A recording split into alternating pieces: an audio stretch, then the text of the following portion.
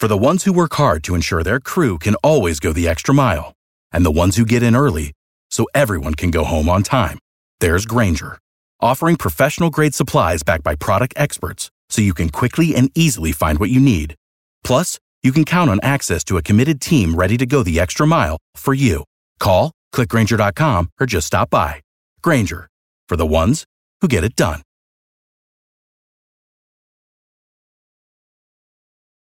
Every team, every topic, everywhere. This is Believe. Borussia Dortmund have won the European Cup Winners' Cup. You can feel the passion, the emotion. And Dortmund, against all the odds, are European champions.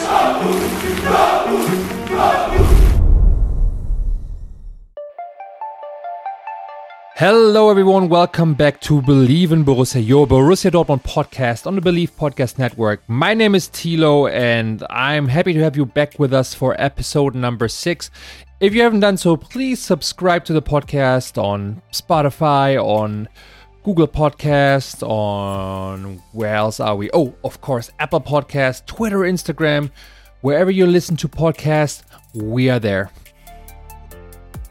We have another great show for you today. We will start with a quick matchday recap, look ahead to the German Cup semi-final coming up this weekend, a big match.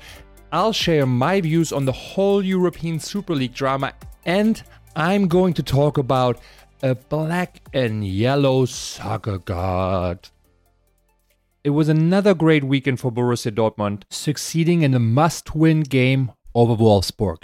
Haaland scored a brace, of course, because when he scores away, he makes it a double, yeah?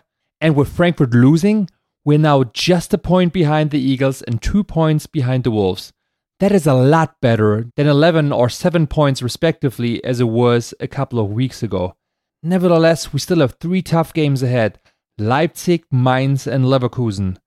Wolfsburg will face Berlin, also Leipzig and Mainz, and Frankfurt have arguably the easiest route with Mainz, relegated Schalke and Freiburg.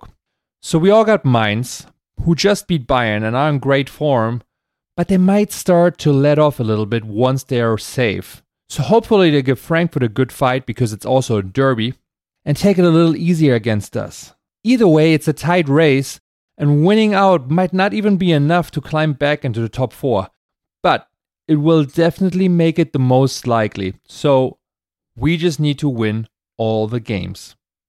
Easier said than done. But before all of those games, there's another big game coming up this weekend, and it's the Cup semi-final with a Cup final berth on the line and the chance to lift silverware for the first time in 4 years.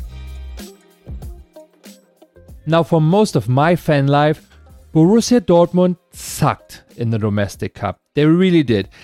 Even in the 90s, when they were an absolute top team in Germany and in Europe, they couldn't get a leg up in the competition.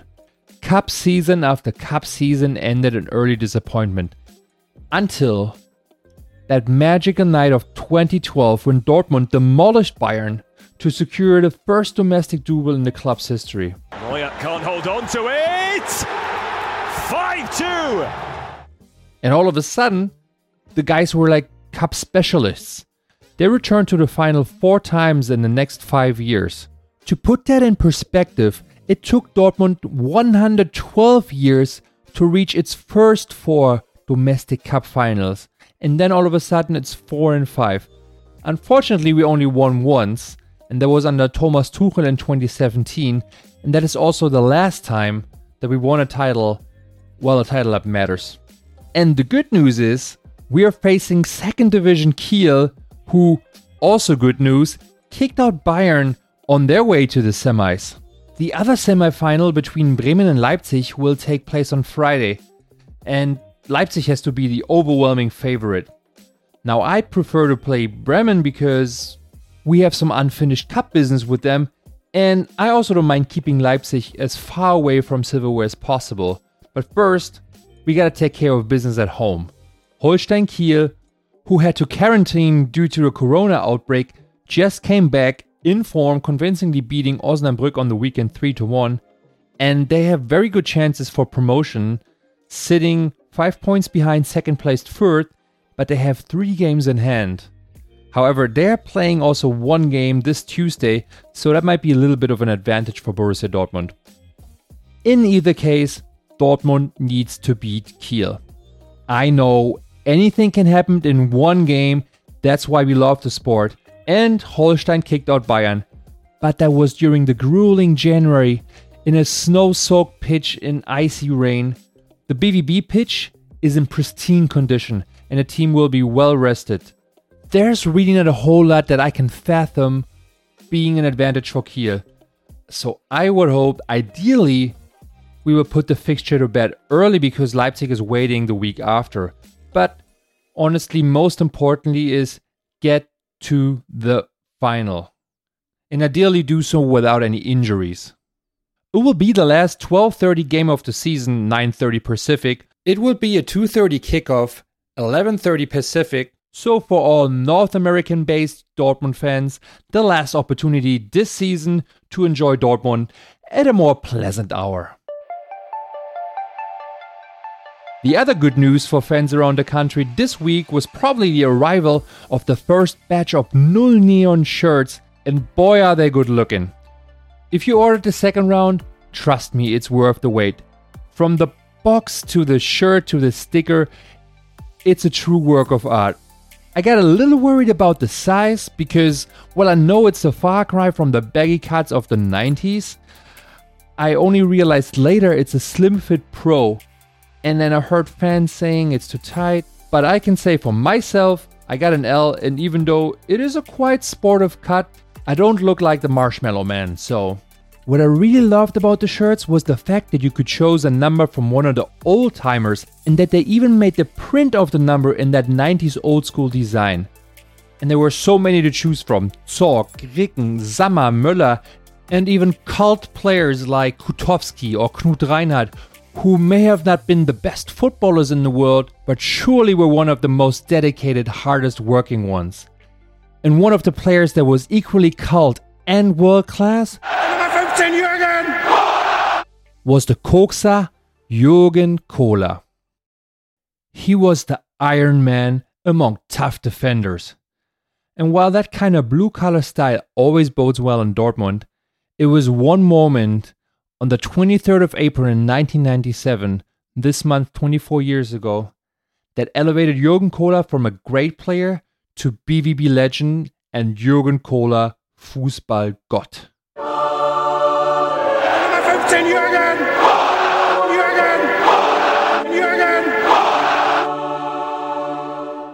But let's back up a little. After winning back-to-back German titles in 1995, Borussia Dortmund had made a deep run into the Champions League in 1997. And now they were facing Manchester United in the semi-finals. It was the first time that Dortmund had actually reached the semis since 1964. And for United too, it was the first time since 1969. The two teams had also faced each other once before in the competition in 1956 in the second edition of the European Cup. So both teams had a lot riding on this. Dortmund traveled to England with a slim advantage. Despite having many injuries, Borussia was able to wrestle away one home victory from United in the first leg on a magical shot from René Tretschok. In his own words, "Who the fuck is René Tretschok? Die hat mich ja gar nicht auf dem Schirm, ne?" Tretschok was mostly a role player, but he had a knack for coming through in the clutch and scored a couple of important goals for Borussia Dortmund. Likely none more important or celebrated than this one against United. For the return leg, Borussia Dortmund was still missing key players, none more important than the reigning Ballon d'Or winner and head of its defense, sweeper Matthias Sammer. United, on the other hand, boasted a loaded roster. They had, for starters, Captain Eric Cantona, then the class of 92, the Beckhams, Scholl, the Neville brothers, Andy Cole. They were loaded. And many believe United would turn the tie around at the Old Trafford. Against the precedents of German successes over England on the international stage, United knew that they had to make the most of every chance that came their way against a Dortmund side protecting a one-goal lead. If only. Alas, they didn't reckon with Borussia Dortmund, who were locked in. and they capitalized on United's very first mistake.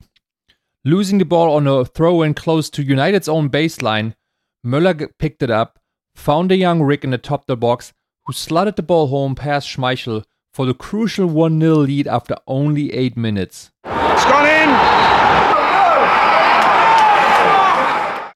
Now United would need 3 goals to advance. Knowing that, Ferguson switched his formation around and United started laying siege in Dortmund's half. Attack after attack rolled towards Borussia Dortmund goalie Stefan Klose, and the United goal was palpable.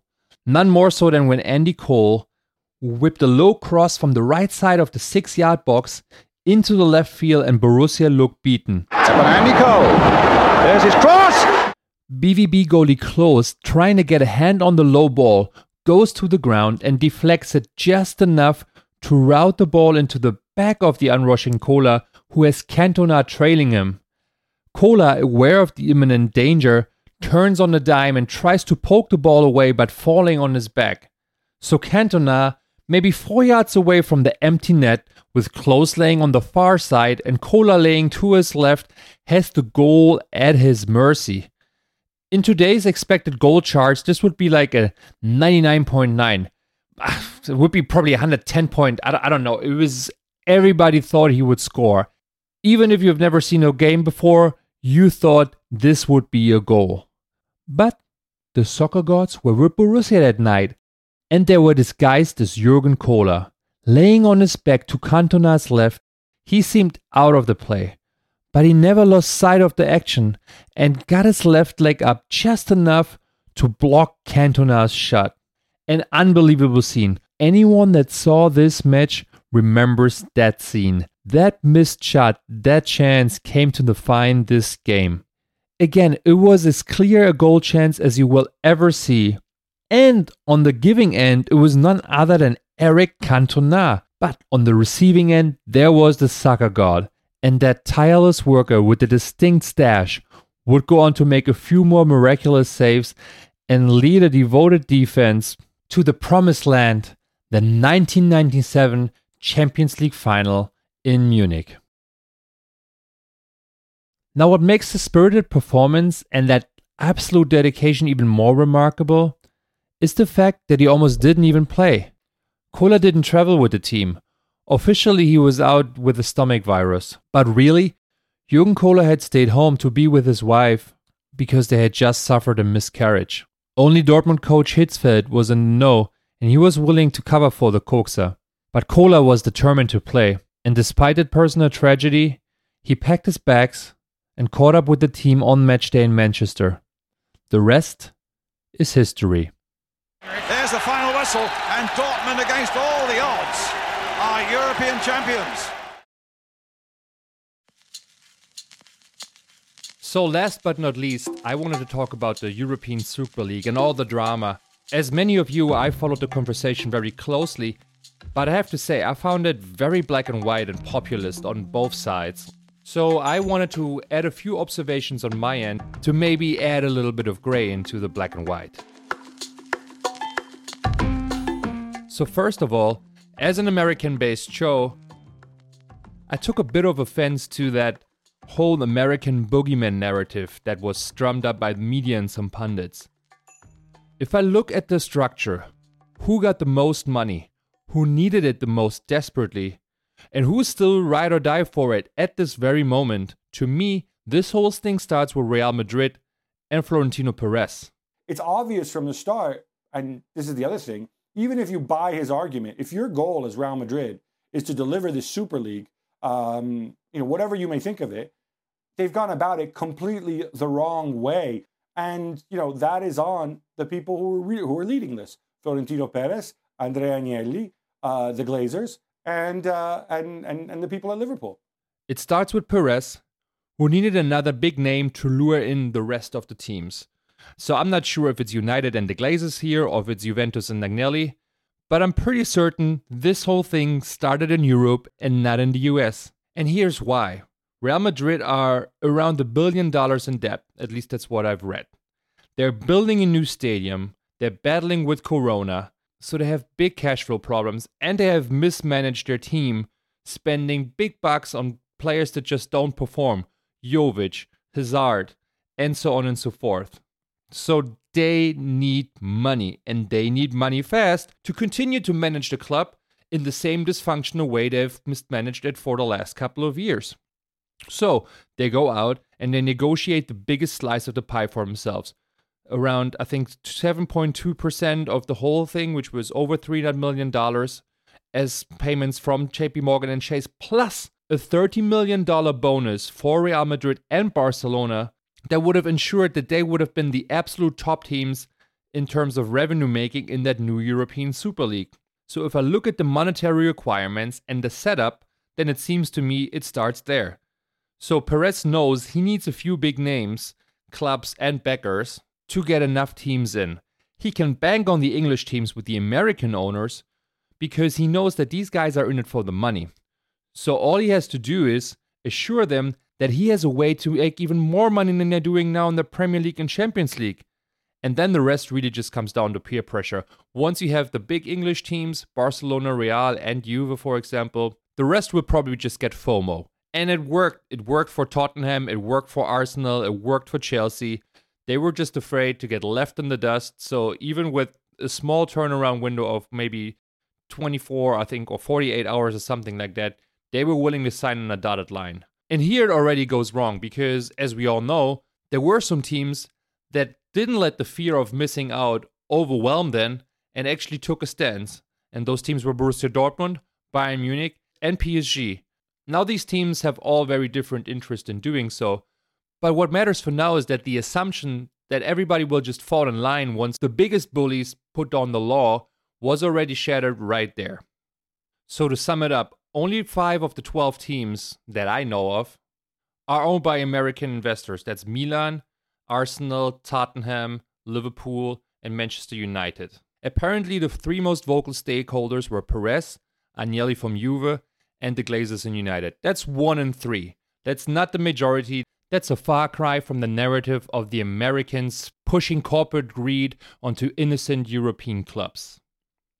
Another notion that I heard getting tossed around was that 50+1 is the answer, the German model. Apart from already being disbalanced in Germany itself by clubs in Hoffenheim, Wolfsburg, and Leipzig, member-owned clubs aren't just a miracle cure. If it was so, then Barca and Real, who are both membership-owned, would be out. But their socios, they don't seem to be interested in actually yielding that power. That comes with the status of having a vote on the club president.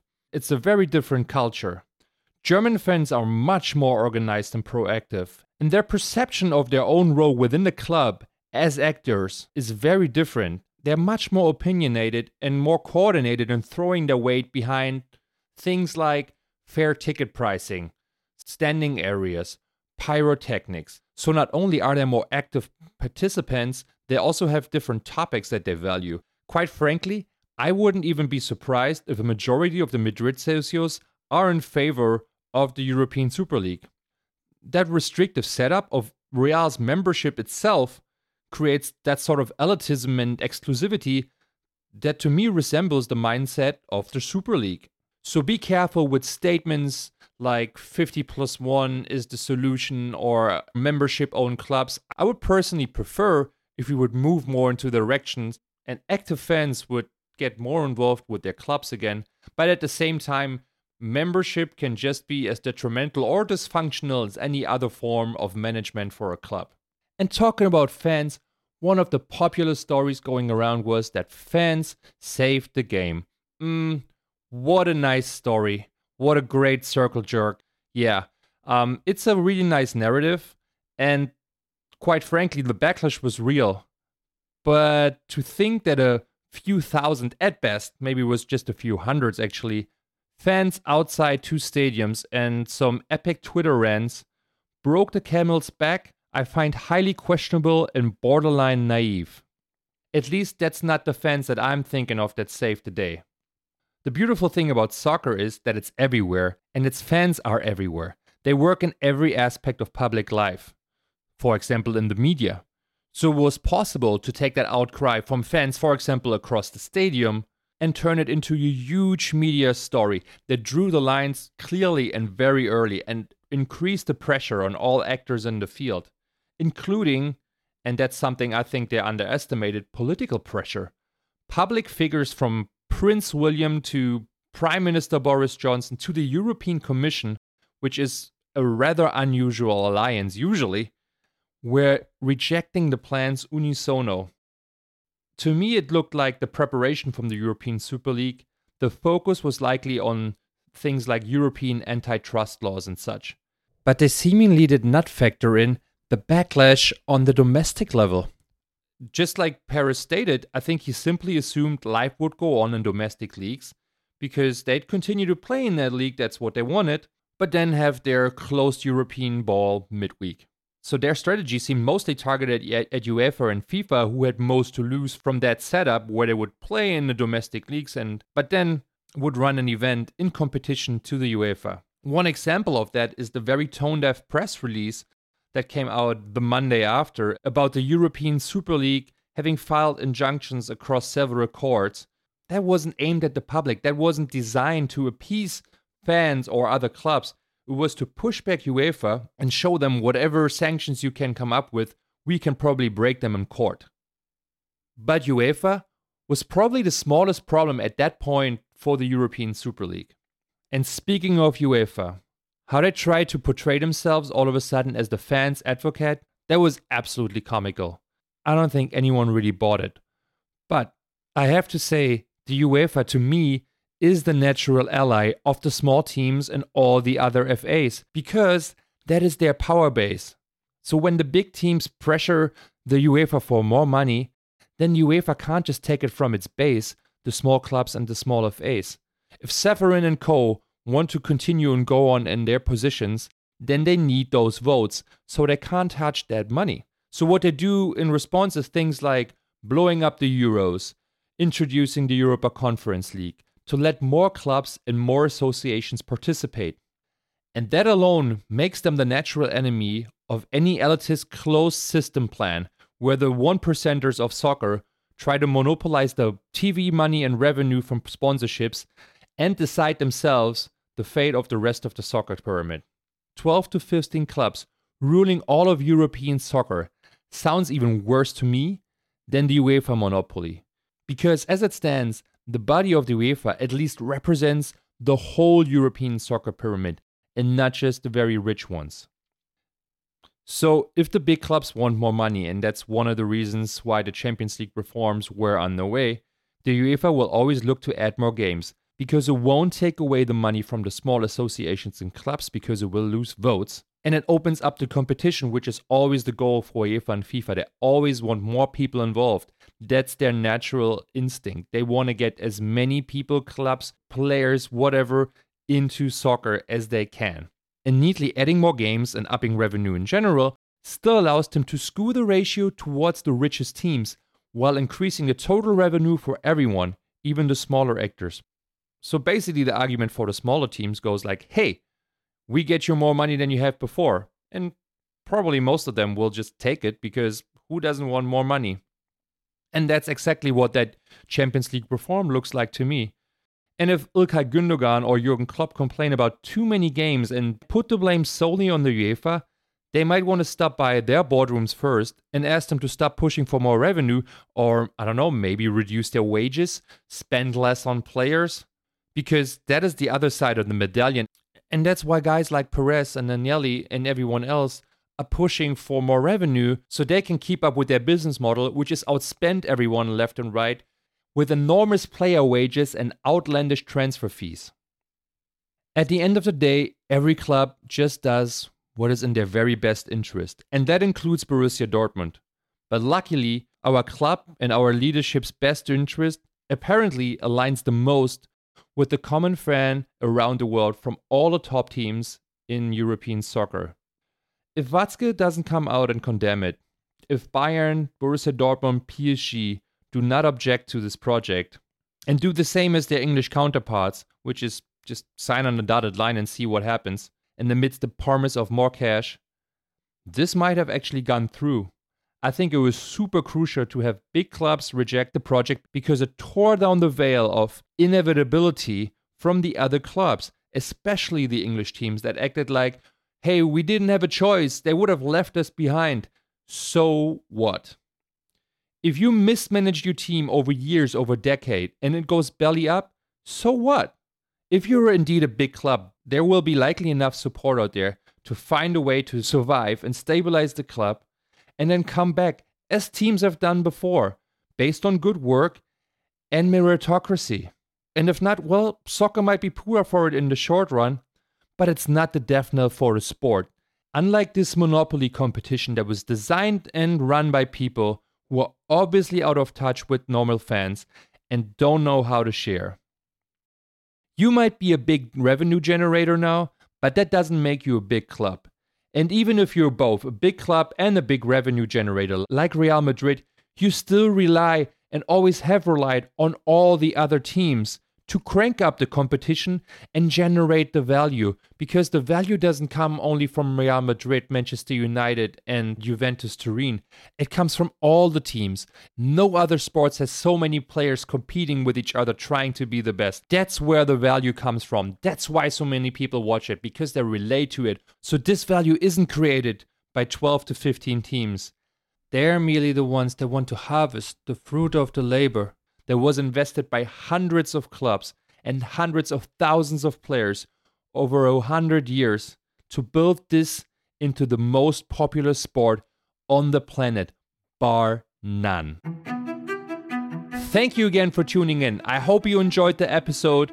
If you did, don't forget to subscribe, Apple, Spotify, Google, wherever you get your podcast fix. Let us know what you think in the comments, Twitter, Instagram, you can find us there. And until next week, a black and yellow shout out across America. They've done it! Incredible! Unbelievable! Astonishing! Dortmund dancers! Thank you for listening to Believe.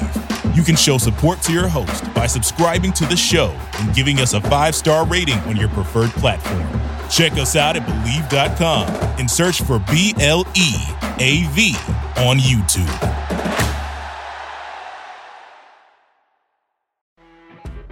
You know when you're listening to a true crime story that has an unbelievable plot twist that makes you stop in your tracks? That's what our podcast, People Are the Worst, brings you with each episode. I'm Rachel.